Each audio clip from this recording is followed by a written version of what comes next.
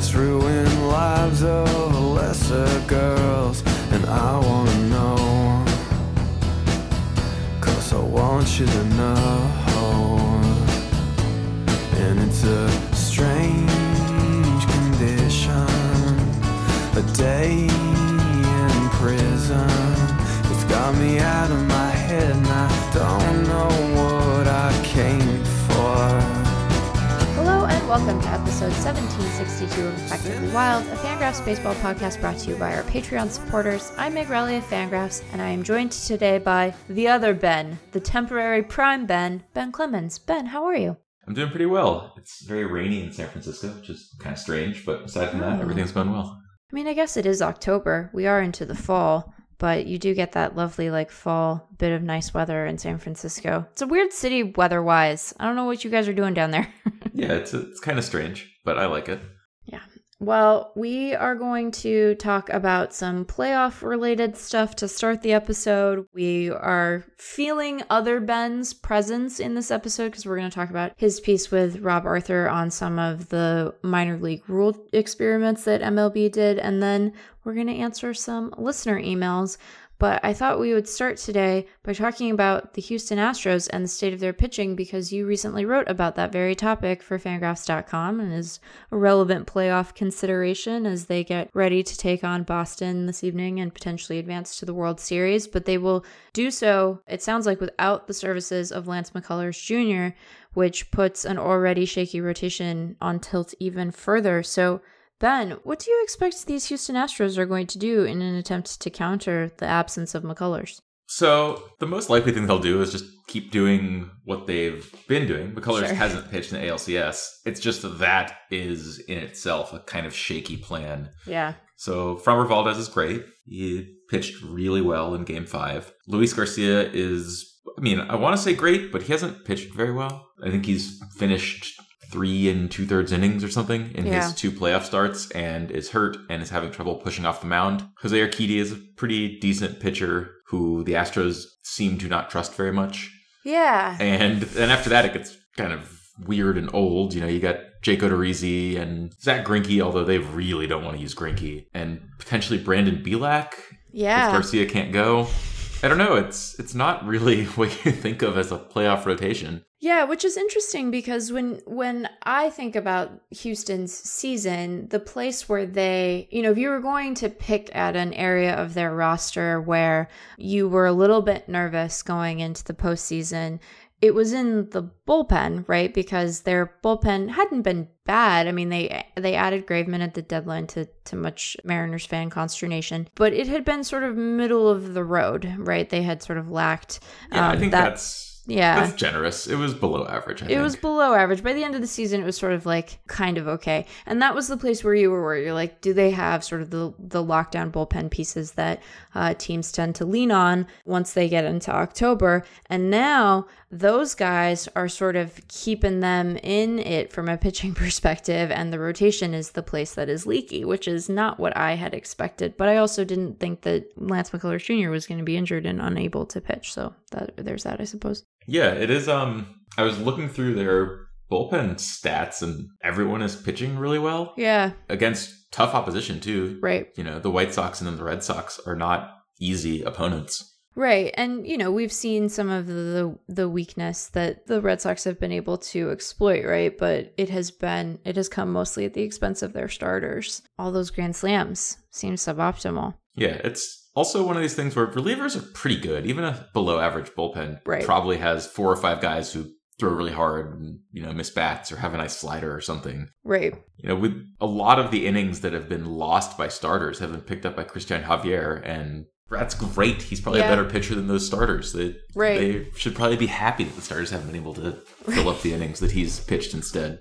Yeah, it's a weird bit of business when you're like, well, maybe Zach Greinke not pitching is actually fine. I don't know.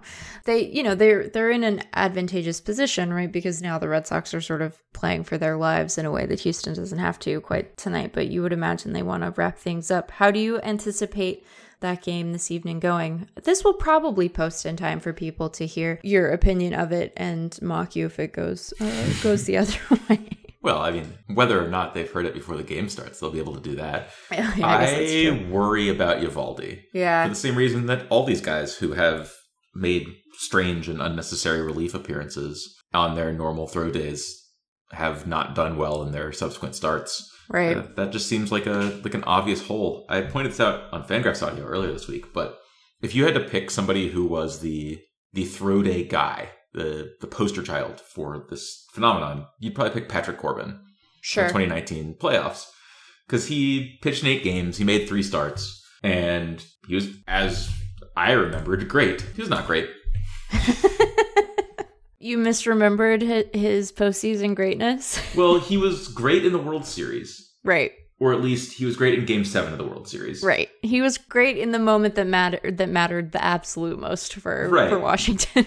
He made 2 starts on short-ish rest. Yeah. 2 days rest after a throw day, and then 3 days rest after, unclear, like a relief appearance in Game 1 of the World Series. Yeah. And he was not very good. He gave up 4 earned runs in both of those. He went 5 and then 6 innings.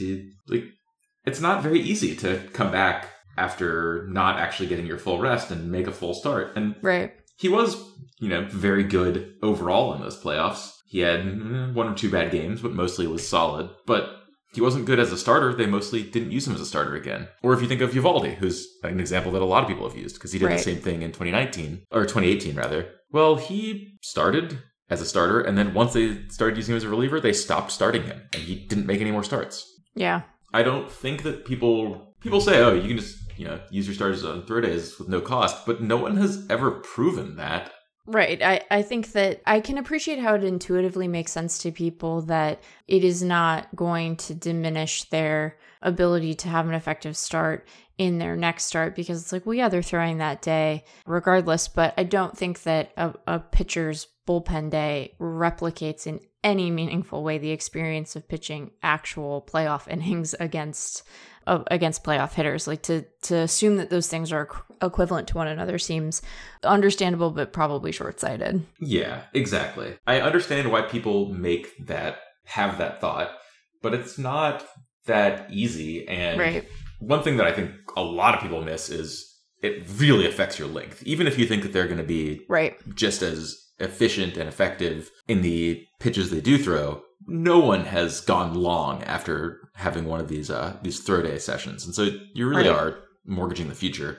Often for like an only so-so pitcher. Eovaldi threw, I think, 24 pitches in his abbreviated but disastrous relief stint. So between Garcia having a hurt knee and Eovaldi being gassed, I think this is going to be another parade of bullpen game. And weirdly, I think that favors the Astros. I mean, I just think the Astros are a better team. Yeah. But I also don't trust the Red Sox bullpen even a little bit. Less than the Astros. Yeah, I hope that Eovaldi pitches well, just because I would like us to sort of put to bed some of the more facile starting pitching narratives that have emerged. But if he doesn't pitch well, it perhaps allows us to sharpen the argument with what we're actually annoyed by in the way that starters are being deployed.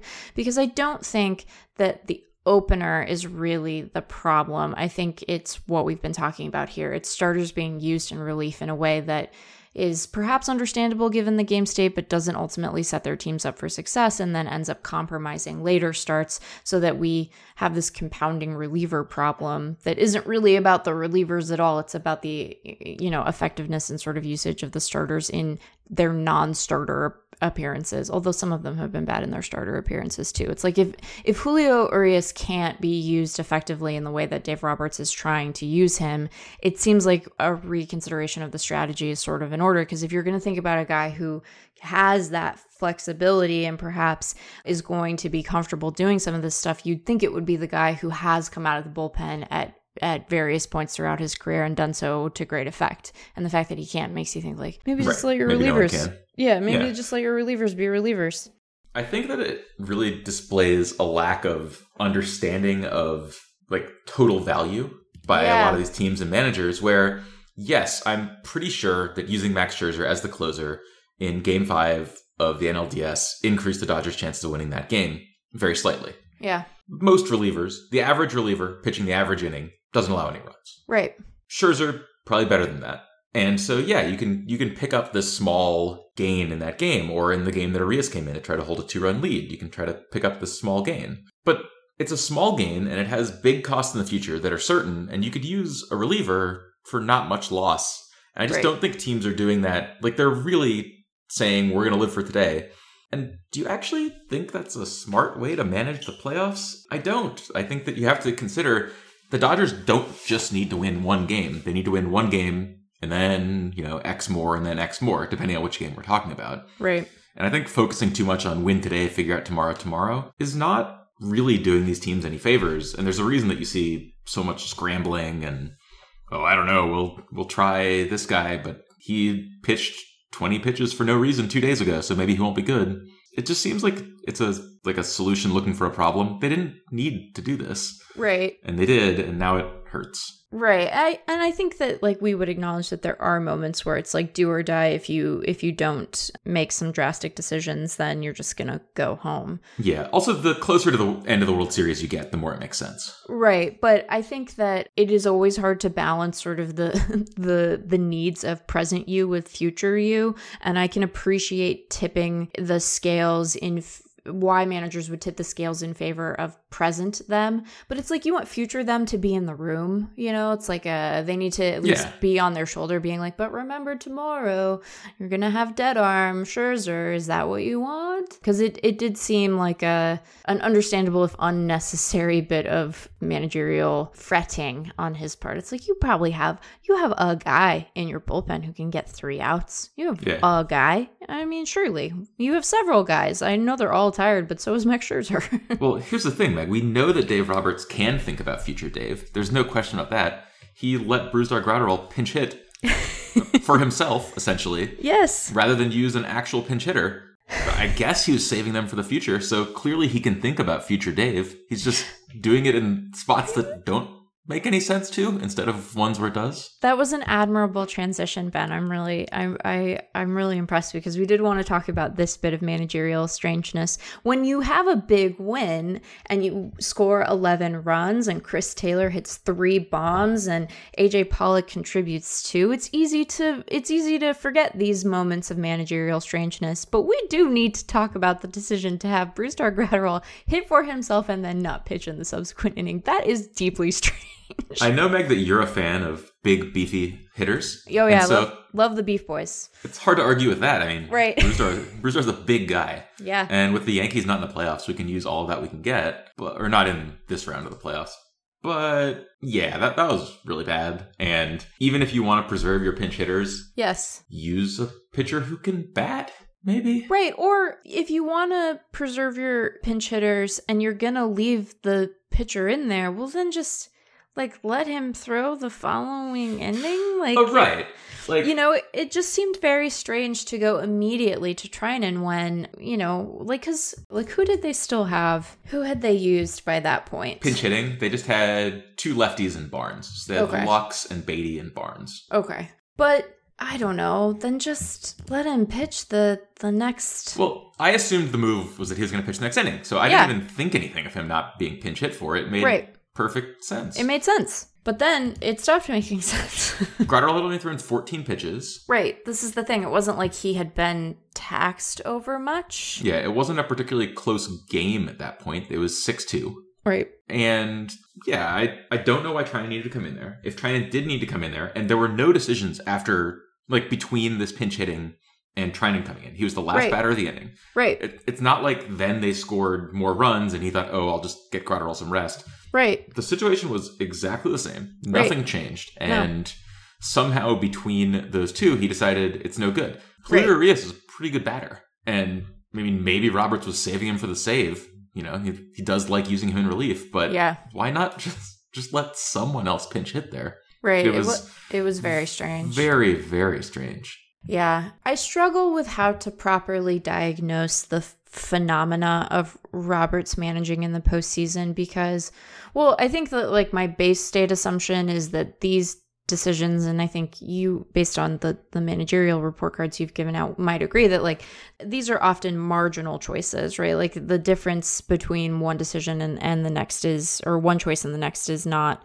particularly meaningful. And so I don't want to make moves that don't end up mattering that much into molehills or mountains rather. They are molehills often because, you know, I just don't think that the difference is all that meaningful. So there's like that base state assumption that I make. And then the next base assumption that I make is that the Dodgers as an organization are sort of good tacticians generally, right? Like I think that they're clear-eyed in their analysis of particular matchups and game states. So I don't go in assuming that like they are fundamentally misunderstanding a particular moment and making decisions based on like bad underlying assumptions. Right. And when I watch Roberts pitch or manage, he hasn't pitched in the regular season. That would be very strange. That would be the ultimate odd manager move.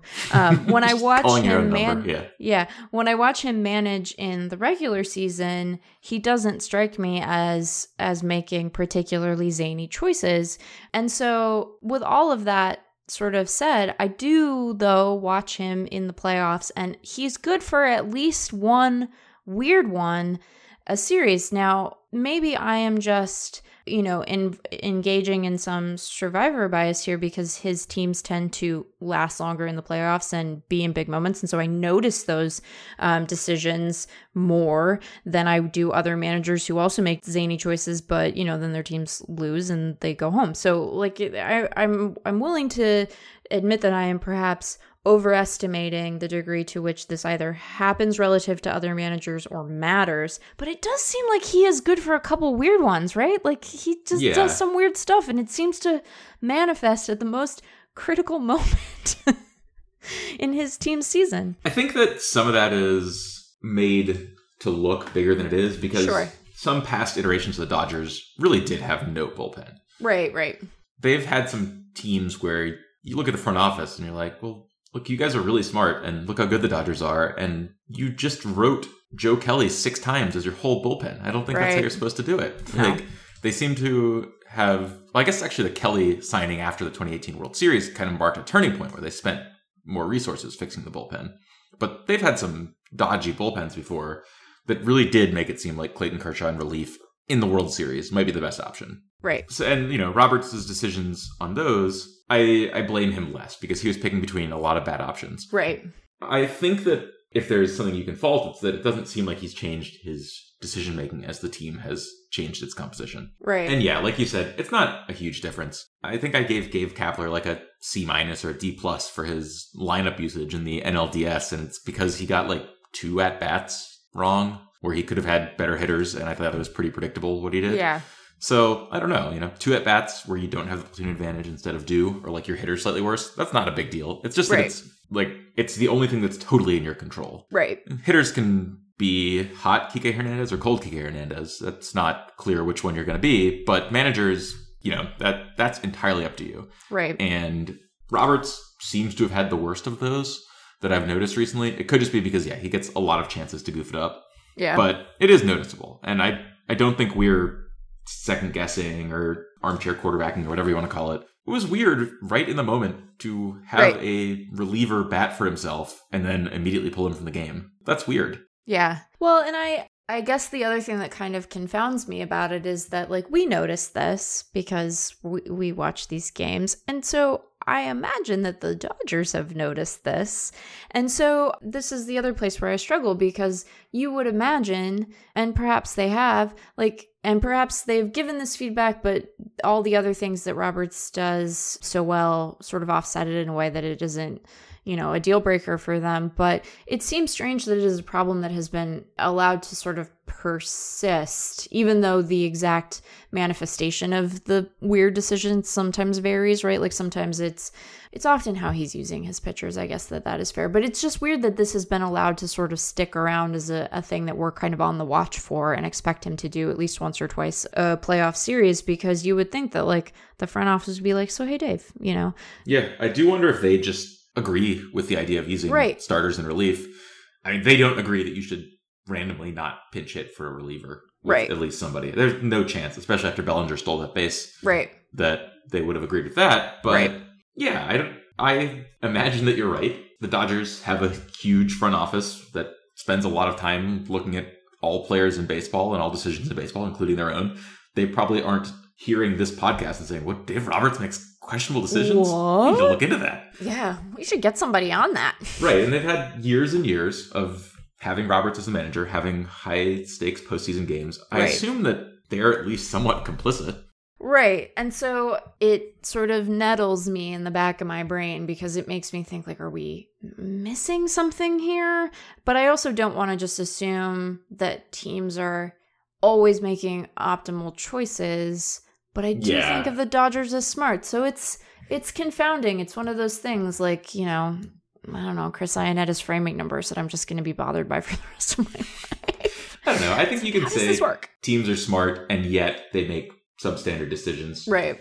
Lots of smart people make bad decisions. And Yeah. lots of smart people make bad decisions with all the information. Right. I think this is just some of that. Yeah, I think that is a satisfying explanation. It won't stop it from keeping me awake at 3 I would argue it's an unsatisfying explanation, but it's an explanation. It's an explanation. It won't, you know, stop me from randomly thinking about it at like 3 a.m. a couple of times, but it will help me get back to sleep after I do. So, you know, there's that, I guess. So we will have a game 6 in that series, aided by Chris Taylor just not wanting to go home and wanting to continue to play 3 home runs in that game. And then there's Pollock, and then there's the rest. So I did not prepare you for this question.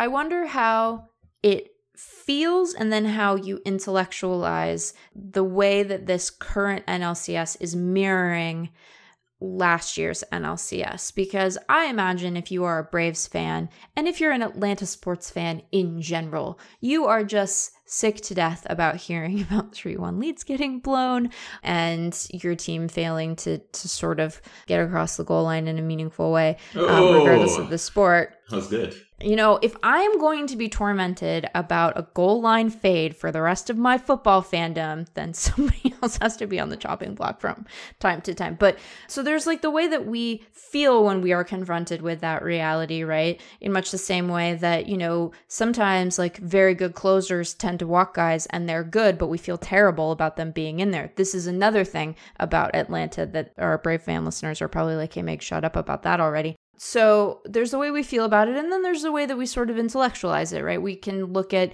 sort of how teams have done in situations like this and know how hard it is to come back from a 3-1 deficit and what have you. But when you see, okay, they have to play a couple more games here, how do you feel about it? I mean, they're at 3-2, they're not at 3-1, but like, how do you feel about it versus how do you intellectualize the reality that the Dodgers face in this series going forward? I think I can do that. I don't think it's that hard to sync the two up. We have in our playoff odds, let's look at the Zips postseason game-by-game odds. We have the Braves as basically 2-1 favorites and 68.9%, so a little over 2 out of 3. That seems reasonable to me, and that's probably about how it feels for the Braves. If any number of little breaks had gone different ways last year, they would have beaten the Dodgers. Right. It's not like they got up 3-1 and then the Dodgers won 20-0, 20-0, 20-0. Right. You know, Cody Bellinger hurts his arm celebrating a different home run than the one that he did hit. That series could have gone very differently. Yeah. If I am a Braves fan, I'm sure I'd feel miserable. You know, like, largely because I'd be really upset with my own fan base for their questionable in-stadium decisions. Yeah, but man, you got it. I'd also be I'd feel miserable because this has happened before. Right. But I think you can feel miserable and still be like, yeah, we'll probably win. Yeah. Like, I think the Giants probably felt similarly, being up 2-1 on the Dodgers. Sure. And, you know, they didn't pull it out, but they had the better of it. They had the better of it going into it and just didn't quite come out ahead. It's nice to have a game cushion. It's nicer to have a 2-game cushion. Right. So, I don't know. If I'm an Atlanta fan, I'd be worried, and I would probably not let my past experiences with these same teams color my perception of it too much. A lot of the players are different. Right. But, yeah, like, it's one thing when you're up 3-2. It's another thing when you're up 3-2 and you're facing Walker Buehler and Max Scherzer, and you have Ian Anderson and, I guess, Charlie Morton on regular rest. Yeah, right. It's not bad pitching by any means, and having a game in hand matters, but the Braves won't be favored in either game, and they shouldn't be. Well, and, it's perhaps narratively satisfying for those who wish to look at the remaining 2 games and feel doom and gloom that they have Anderson on the mound, who has this reputation, as you wrote about this week, for just being god-awful in the first inning. So if you are looking for guys who succumb to narrative, you perhaps feel particularly nervous there, but you would tell Atlanta fans to not fret about Ian Anderson, wouldn't you? I would.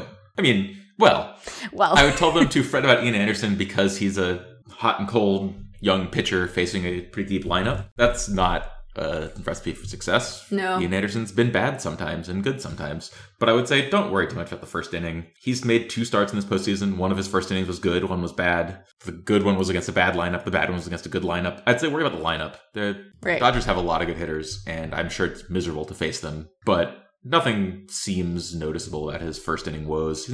There are guys who are not good in first innings because they're not warm, basically. Right. Like, they don't throw hard enough, or their pitches don't have the right movement. Nothing about Anderson's performance and nothing about the aggregate performance of people who have bad first innings suggests that should continue. So I wouldn't be too worried about that. Yeah, I'd more worry about him just not having it. Right. He's made 2 starts and had 1 good one and 1 bad one. So, well, we will have to wait and see what the results of that game is, just like we will wait to see if we have a further game in the ALCS. What do you expect our World Series matchup to be, Ben? Trying to think whether I should pick the mode outcome or the one that I think is most interesting. I think I will stick with my pre-postseason prediction of Dodgers against Astros. Okay. I think the Braves are more likely to win, but I don't know. Watching that series just feels like the Braves' makeshift band of outfielders is just like eventually going to hit a wall and go 0 for 20 for a while. Right. And I don't know. I just can't shake the feeling that it's going to happen in this series. It's not a banner postseason for really fun bandwagon teams, yeah. To say the least. Yeah. We're a little light on candidates, although I continue to endorse the approach that we discussed on the last episode of the pod, which is like everyone should just pick their guys. Yeah, I agree with that. I like a ton of players on all these teams. Yeah. Like, I'm definitely going to be rooting for Yordan Alvarez, who remains just bafflingly underrated. Yeah. Bafflingly underrated by the overall populace of baseball fans. He's one of the best, 20 players in baseball for sure. And I think he's one of the top 5 or 10 hitters in the game. And now people are seeing it a little bit more, but he's great and really good and really hard to pitch to. It's not a lefty-righty thing. It's not a thing that you can get out of with platoon matchups. He's really fun to watch. Yeah. Framber Valdez, really fun to watch. I mean, there are probably 5 or 6 players on each of the 4 teams remaining that I'm very happy to watch. Yeah. And so, I'm with you. I predict a World Series of Dodgers-Astros because I already have, but I would be happy with any of the possible matchups.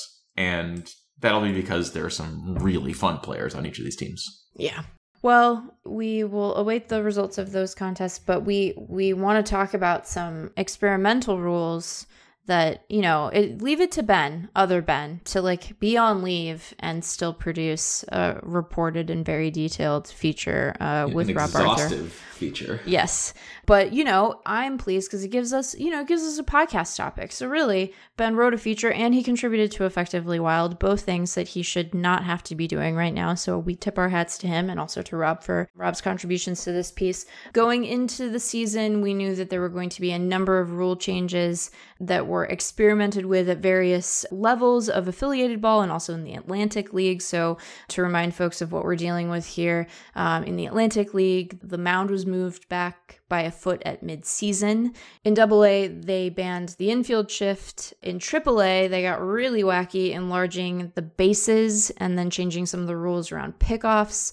And they also made some of those pickoff changes, I believe, or step-off changes, rather, in Low A. And then in Low A West, they had a 15-second pitch clock. We also had some automatic ball system testing going on. So those were sort of the big rule changes. And Ben and Rob went through each of these and sort of evaluated them for their impact and also efficacy, some of the issues that we have seen pointed at. We don't need to recount this entire article, which is exhaustive and well worth a read. We'll link to it in the show notes. But I guess maybe the way that we can start with this is, Ben, which of these rule changes sort of struck you the most, either in terms of their impact, positive or negative, or the work that still sort of remains to be done to get them up to snuff to introduce at the major league level? The one that seems the most immediately applicable at the major league level, and I think I'll start there and go down that way, is pitch clock. Yeah. Why isn't there a pitch clock in the majors? Yeah. It's really, at this point, it seems pretty clear that it would work, that it would reduce the time of games, that it would, if nothing else, probably result in higher contact rates, as it did in the minor league levels where it was tested. It's been tested a lot of places, as Ben and Rob pointed out in the article, including in spring training, I guess in 2019. I don't remember that personally. Which is a good sign that you don't remember it. Yeah, exactly. In any case, I don't think there's much argument that introducing a pitch clock would reduce the time of games. Most players in the majors have played under a pitch clock. So what's stopping us? I'm not quite clear. Is it a union objection?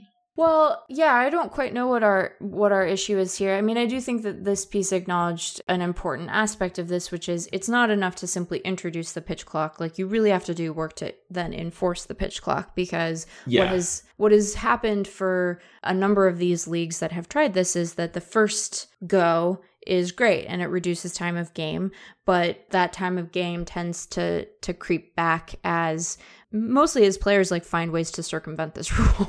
Oh yeah, like the no step out rule, and then everyone just steps out. Yeah. So it is the sort of thing that it is not enough to simply require and then set it and forget it. Like, you have to be diligent to maintain those gains over the course of the season. And part of this, I think, is that the 15-second pitch clock is a reduction from prior versions of the pitch clock. And then it seems like it was a really big enforcement priority for umpires, as they note here that they sort of closed all the loopholes that existed in prior versions. Oh yeah, totally. Like the stepping off to reset the pitch clock. Yeah. That's not gonna work if you can do that. Right. And so, in Double and Triple A, they've been able to do that, but in Low A West, they could only do that twice before a balk was called. So I want us to redo the balk rule and come up with a new word, because I never feel like I'm saying balk correctly. Do you have this problem? I always feel like I'm mispronouncing balk, like I'm sounding like I said. It doesn't sound like a word immediately. It does sound. I have that problem with the word tall. Tall? Really? Yeah, just sounds wrong in my head. And interesting. I know it's not.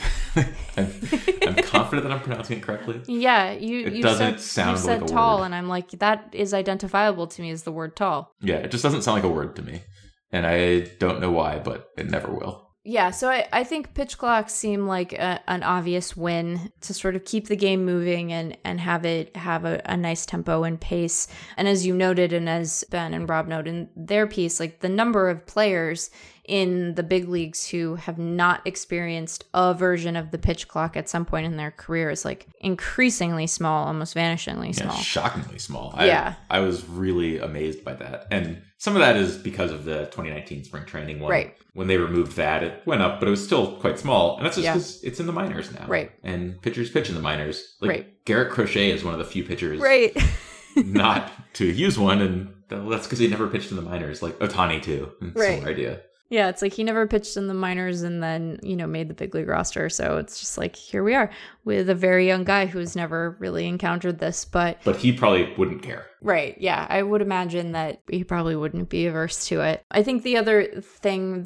so there were a couple of other things that I found striking about this piece. The first was sort of the minimal impact that moving the mound seemed to have. Yeah, that was really surprising. I think that's very far away from being used in the majors, but yeah, wouldn't you expect it to do more? Yeah, I was quite surprised that was not more sort of immediately impactful. Now I know that some of the concern was that there were sort of other confounding variables that might have obscured some of the effect, because they also sort of changed the shape of the strike zone midstream, and so some of that might have been a result of doing multiple things at once. But I was surprised that even given that the effect of it was not more pronounced. Yeah, I agree. Probably more study required. Right. The fact that there was not a big spike in injuries means that more study is possible. I know that was really deeply concerning to a lot of Atlantic League pitchers. Right. That you're pitching here because you want to get a major league call-up, basically. Right. You want to get another shot.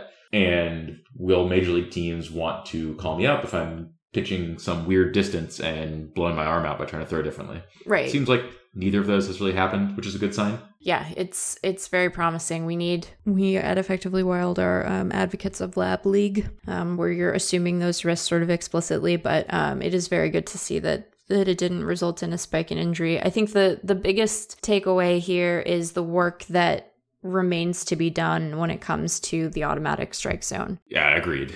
And I don't just say that because I have not been a RoboZone proponent in the past and appreciate Ben providing us with good grist for that particular mill that doesn't make me just sound like a Luddite, because I was worried that that's sort of where I was venturing.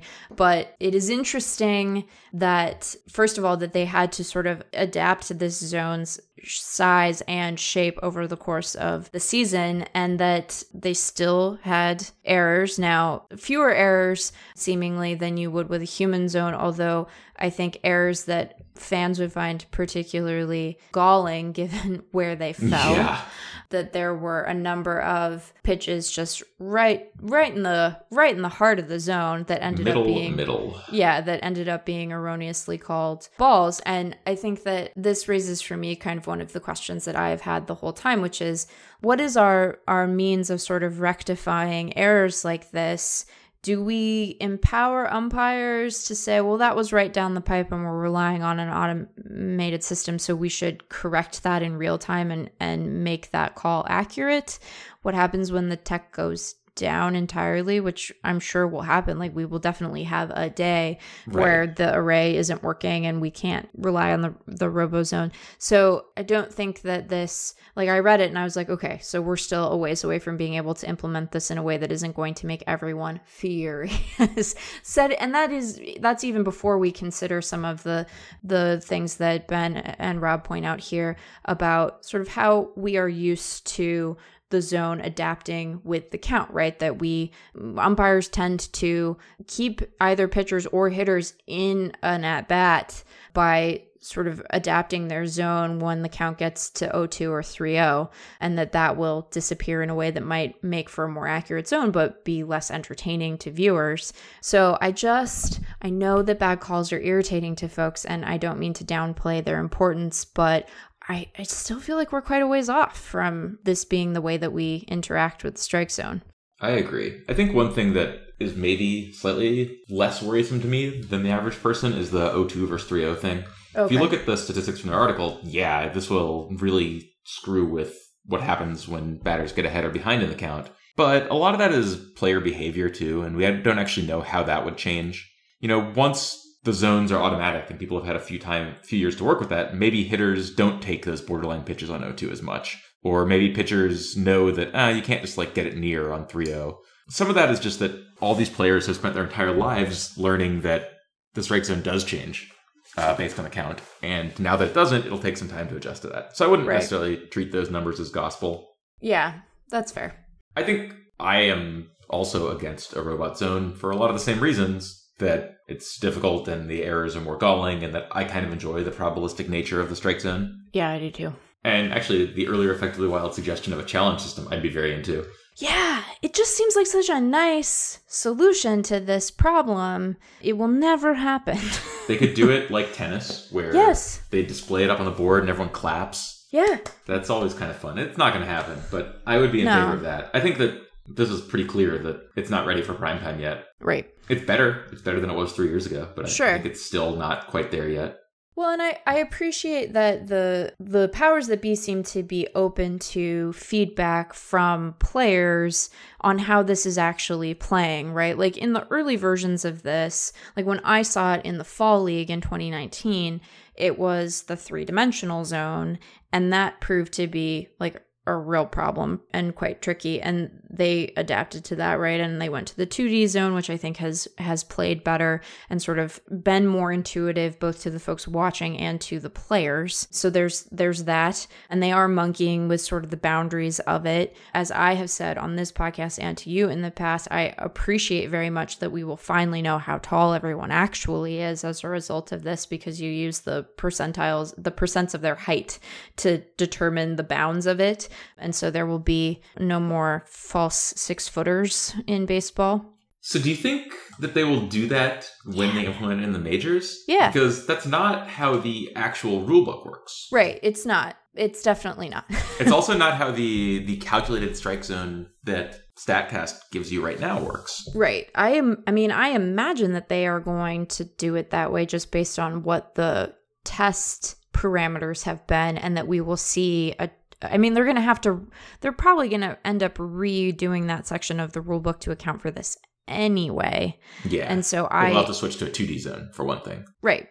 And so I suspect that they will, part of what they are trying to calibrate here is what the correct proportion is, and then they will kind of go from there. But I know I'm going to lose on this question. Like, it's obvious that this is one place where momentum, I think, is real. Like, the momentum is behind this as the future of how we call the zone.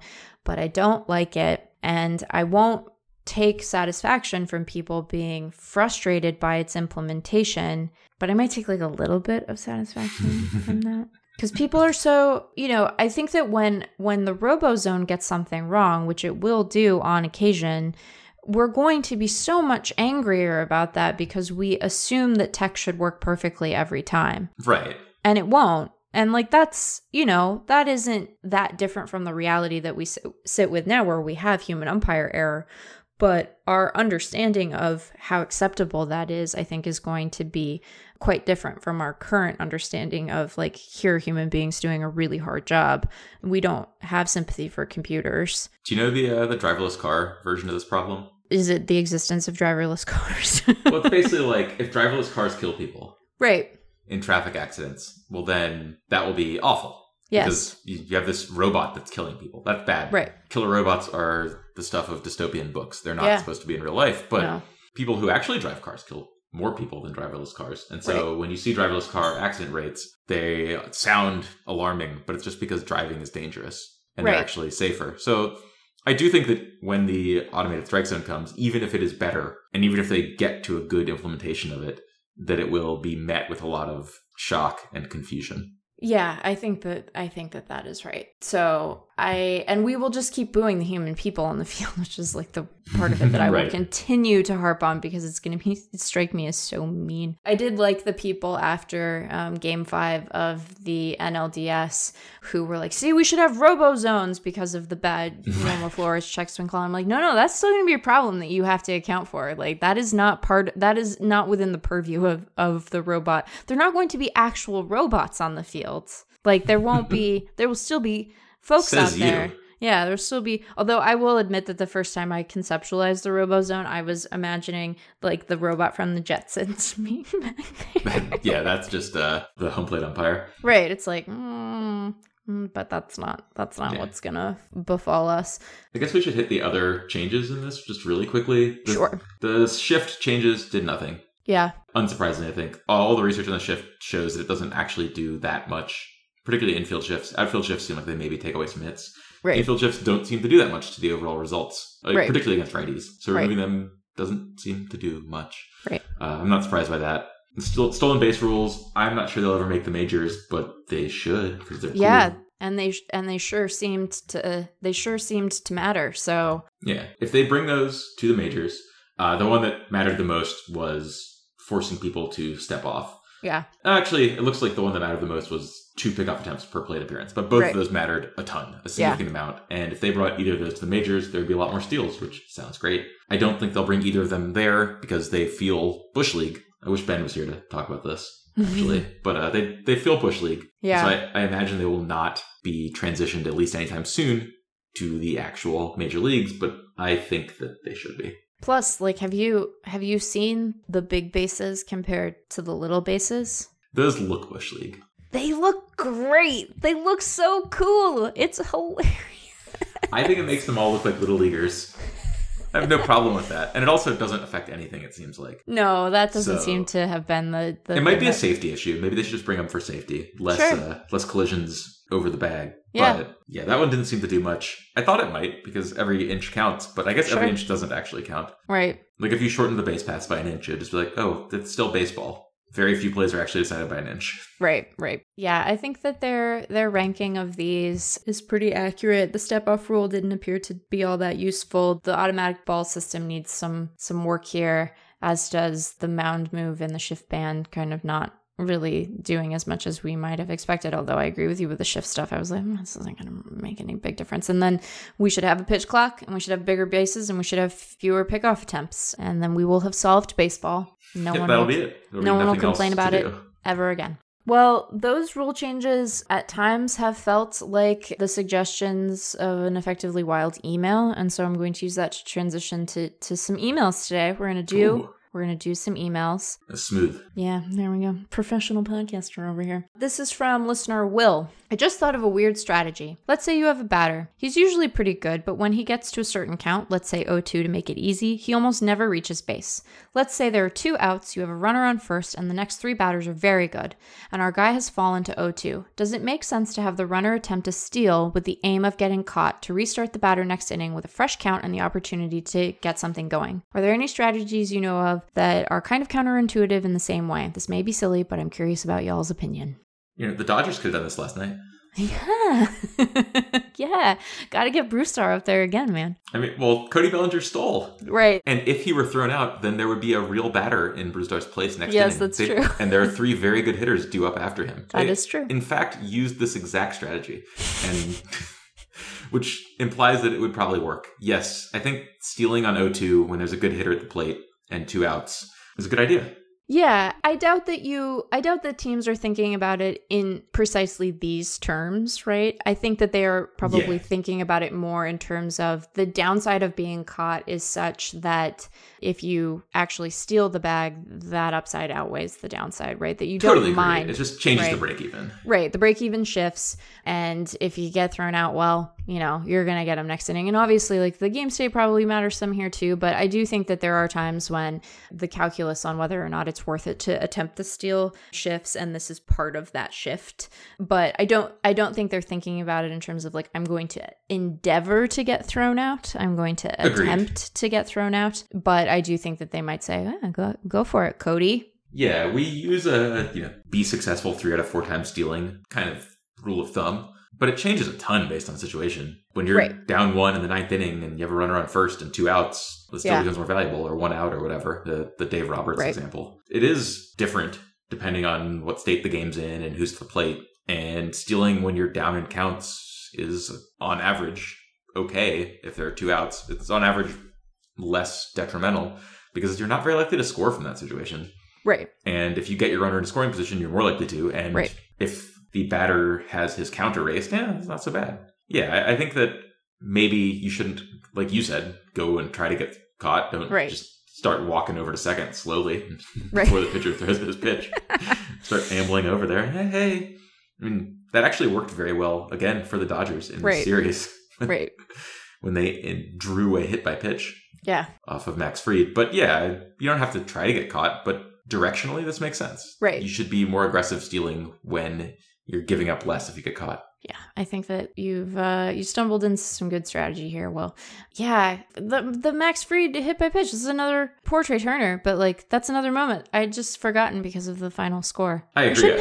We shouldn't have blowouts because it obscures the big the funny weird little moments because you're just so fixated on Chris Taylor hitting home runs. No more blowouts. Tight games only. Let's all be stressed. I wanted the Dodgers to score a lot more last night once it got out of hand. Yeah. I think really big blowouts are fun. It would have also been okay if the Braves came back and scored 30 runs in the top of the 9th or something. That would have been cool. Yeah. Just batted around 4 times. I would have been into that. I will say that once you get into those moments, I want exciting baseball. I want more fun baseball. It is very hard not to root for quick conclusions when that happens, when the downside for you is your poor writer having to scrap a big part of a gamer and then you staying up later to edit it. I will admit, I've reached the point of the postseason, Ben, I don't know if this is where you are, where like if I stop working for like an hour, it's very hard for me to restart because like I leave room for the exhaustion to sort of flow in. I guess I'm like a shark. I'm the literal Meg. It's like if I stop moving, it's really bad. I shared this with our coworker, John Taylor, and he said that he feels like wilted lettuce. He's wilted greens, so we are all under refrigerated arugula at this point. Yeah, I don't really feel that way. Well, good. But I probably would if that had happened in more of my games this year. Yeah. I've had some pretty straightforward ones to write, so that's helped. Yeah. I also just really like playoff baseball, which it's so much fun. Makes it less tiresome. Yeah. The only one that I've been frustrated by was last Friday's Astros-Red Sox game, where it just went on for, I don't know, 10 hours? Yeah, for an age, an era. I really wanted to eat dinner, and it just kept going. But that's okay, I just ate dinner while watching TV. Right. It all worked out okay. Yeah. All right, this is from listener Alex. Gabe Morales made a very bad call last night to end, this was obviously sent a little while ago, to end the Giants-Dodgers game. This was He's game just 5. making that call every night. Yeah, every night he's like, I gotta stick it to these Giants. This was obviously game 5 of the NLDS. I don't think many people would disagree, including Morales, who probably feels terrible. But after the game, a lot of people were screaming, ump show. And I think it's high time we make a clear distinction between a very bad call and ump show. In my opinion, I never say this right. Denkinger? Denkinger? I don't know. Jim Joyce blowing the Galarraga perfect game, although they got a book out of that, so it ended up being fine. Last night, these are all very bad calls. Meanwhile, Adrian Beltre ejected for moving the on-deck circle, Timmons ejecting the ground screw in Baltimore. These are examples of ump shows. Am I wrong? What's the best way to differentiate between the two?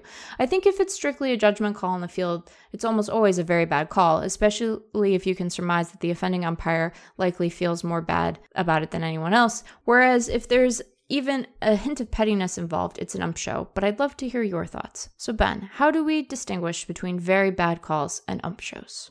I should say first, I agree with the premise of this, but I don't actually think it's up for debate.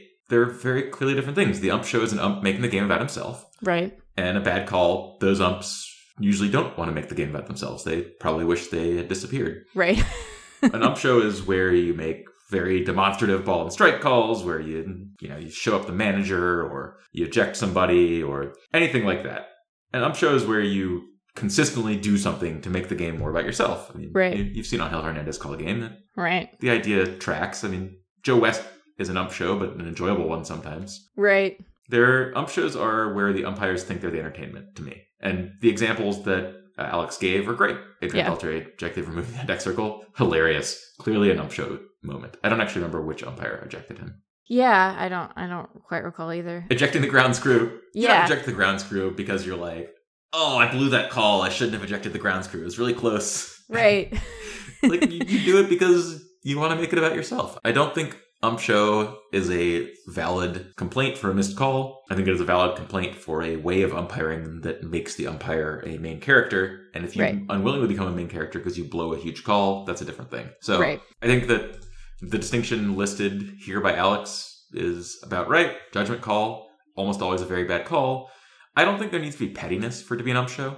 Interesting. It doesn't need to be that you're showing up the players. You can just be making it about yourself without being petty. Yeah. And it's still an ump show.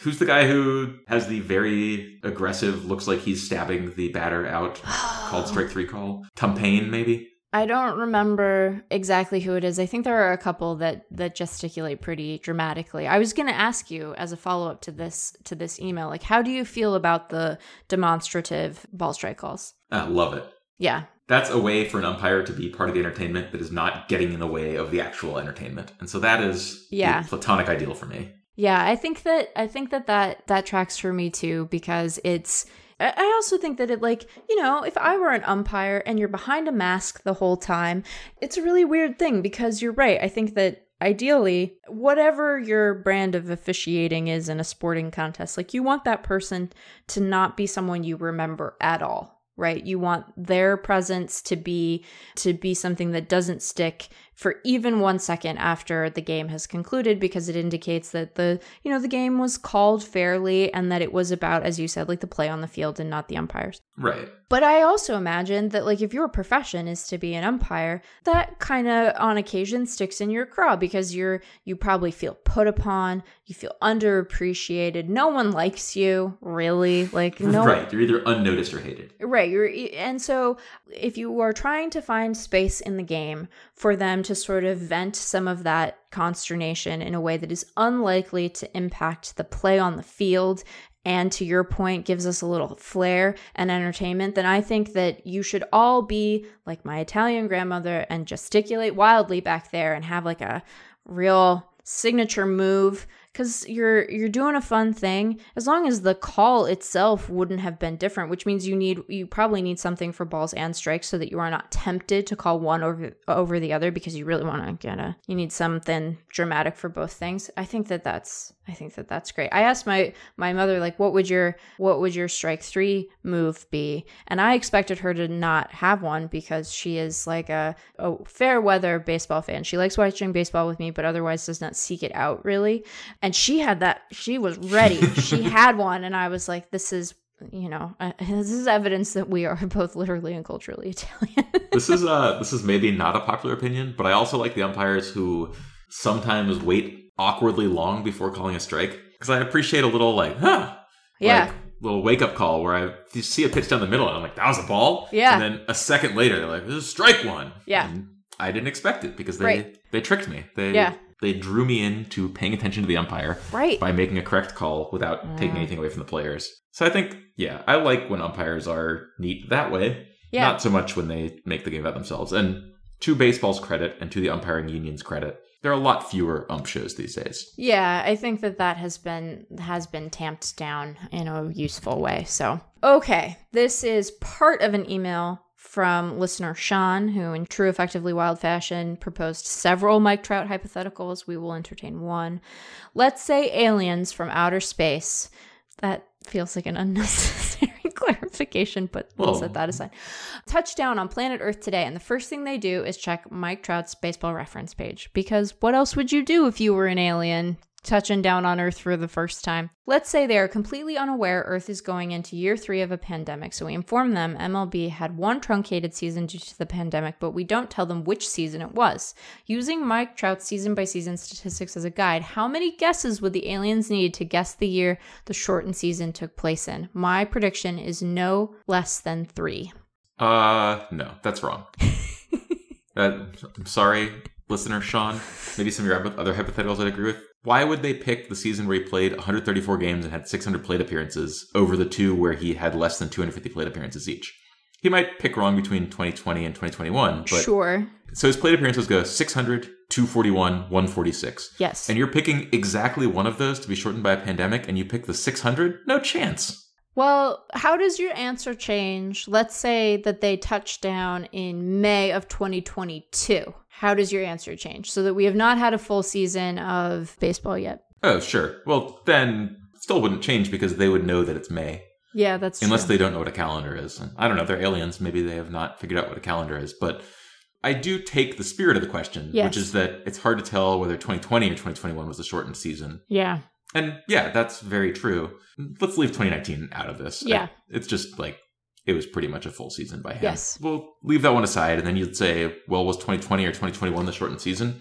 Here's an interesting question. Yes. If one season is shortened by a pandemic, would you predict future seasons to be shortened by a pandemic? Without knowing anything about it, right? We don't know any other details. I think I would. I mean, it is hard for me to answer that question and remove the experience of having lived through 2020, which I thought every season would be shortened by a pandemic after that. I was like, we might just be done with baseball, but that was me being fatalistic. But yeah, I think that if you are an alien, even if you do not have a firm understanding of human cultures and how they respond to disease and science, but you have a conception of disease yourself from your own alien experience, you might expect that global pandemic takes time to resolve. Although I guess the question asks us to assume that they're unaware of a pandemic. So that is complicated. Right. That complicates your question, I guess. But let's assume they know that there is a pandemic. You would assume that the next year might be goofed by it, right? Yeah, so I think that would lead you to guess 2020 more. Because if it was 2021, well, then what happened in 2020 that gave him so few plate appearances? You'd be wrong, because what happened, the 2021 season was not shortened by 2020. But I think if you had no knowledge, you might say, well, probably the year after a pandemic will be shorter too, whereas there's obviously no information before the pandemic. Right. And so I would pick 2020. It is an interesting question of Like, what if you just had his plate appearances, or what if you just had his rate stats? Would you be able to pick which one was more likely to be a pandemic? I think no.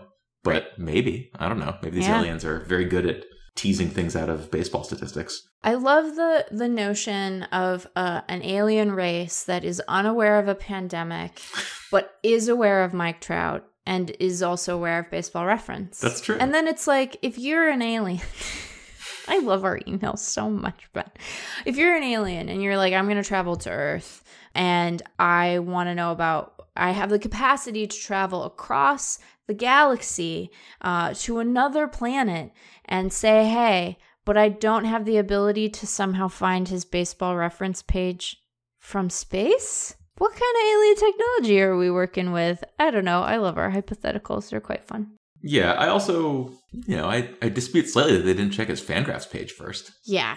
I used his Fangraphs page to look at plate appearances there.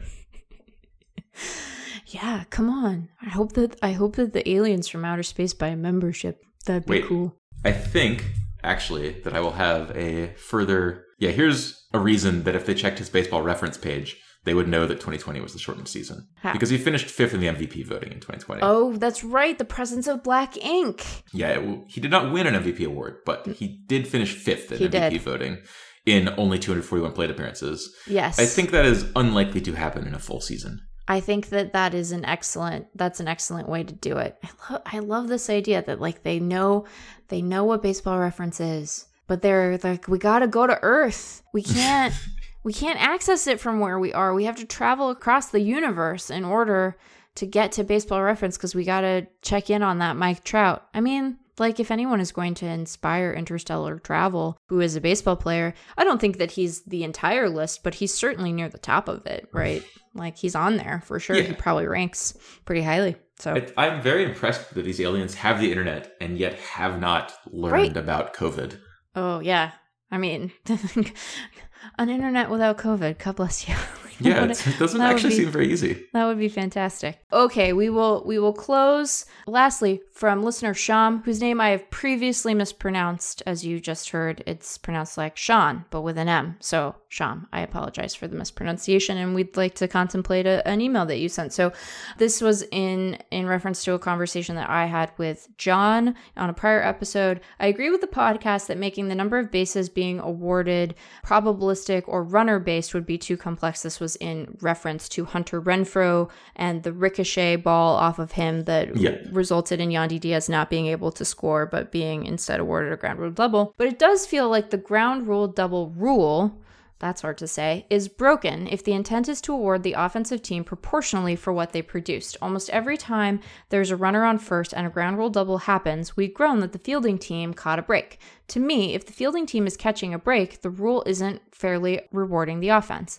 I'd hypothesize that the two rules for everyone rule is a relic of ancient base running athleticism, where the average base runner was likely to only move up 2 bases. With modern base running, changing the rule to be a ground rule triple makes more sense to me, or alternatively, having ground rule doubles clear the bases by default. What do you think the ground rule double should be? Ground rule double rule. That's, we should call it something different, first of all, because that's impossible to say. I guess you could say, what do you think the ground rules should be? Yeah. But that's not quite... It's not specific enough. Yeah.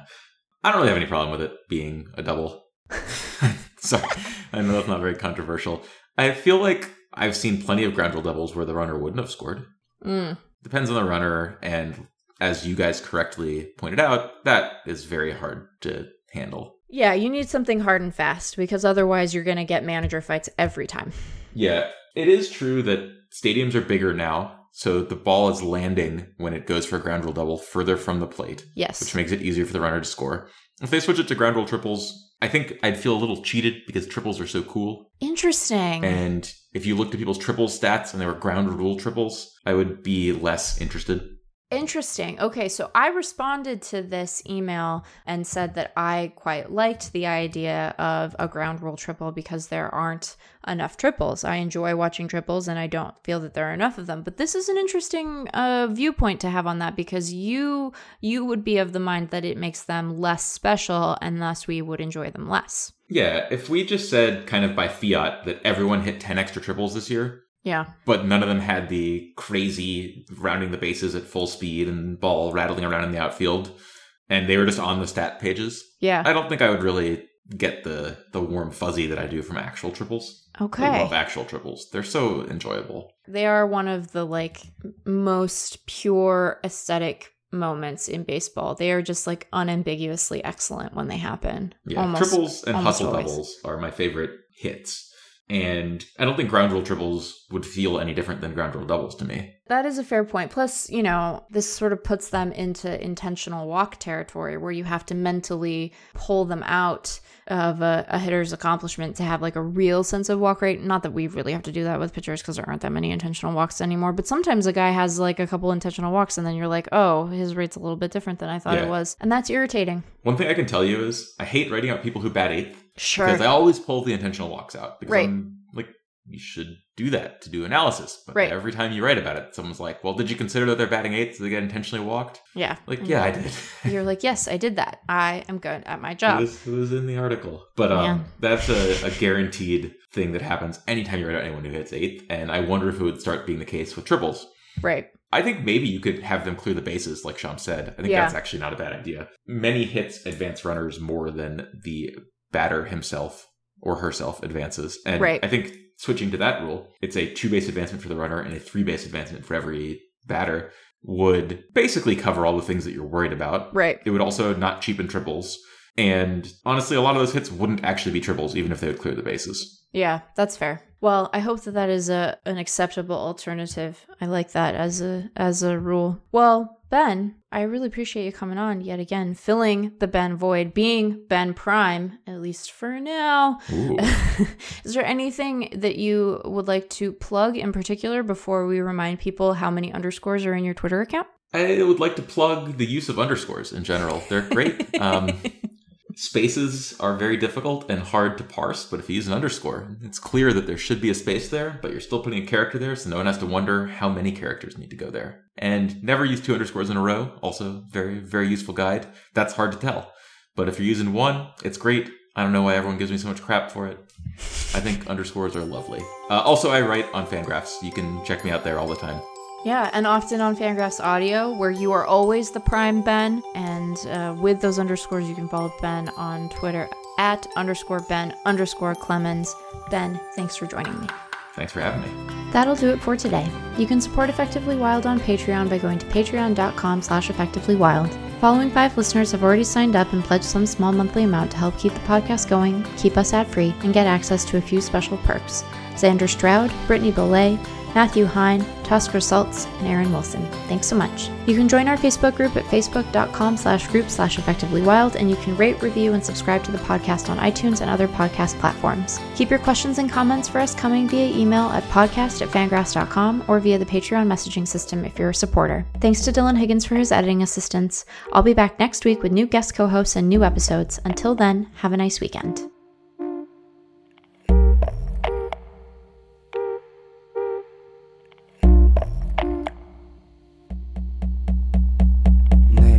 Just ways to fly, easy to take. You could take me in 4 hours, make me a deal, and day a piece, take it all, just stay a week. I'll take you in pieces, we can take it all apart. I've suffered shipwrecks right from the start. I've been underwater, breathe.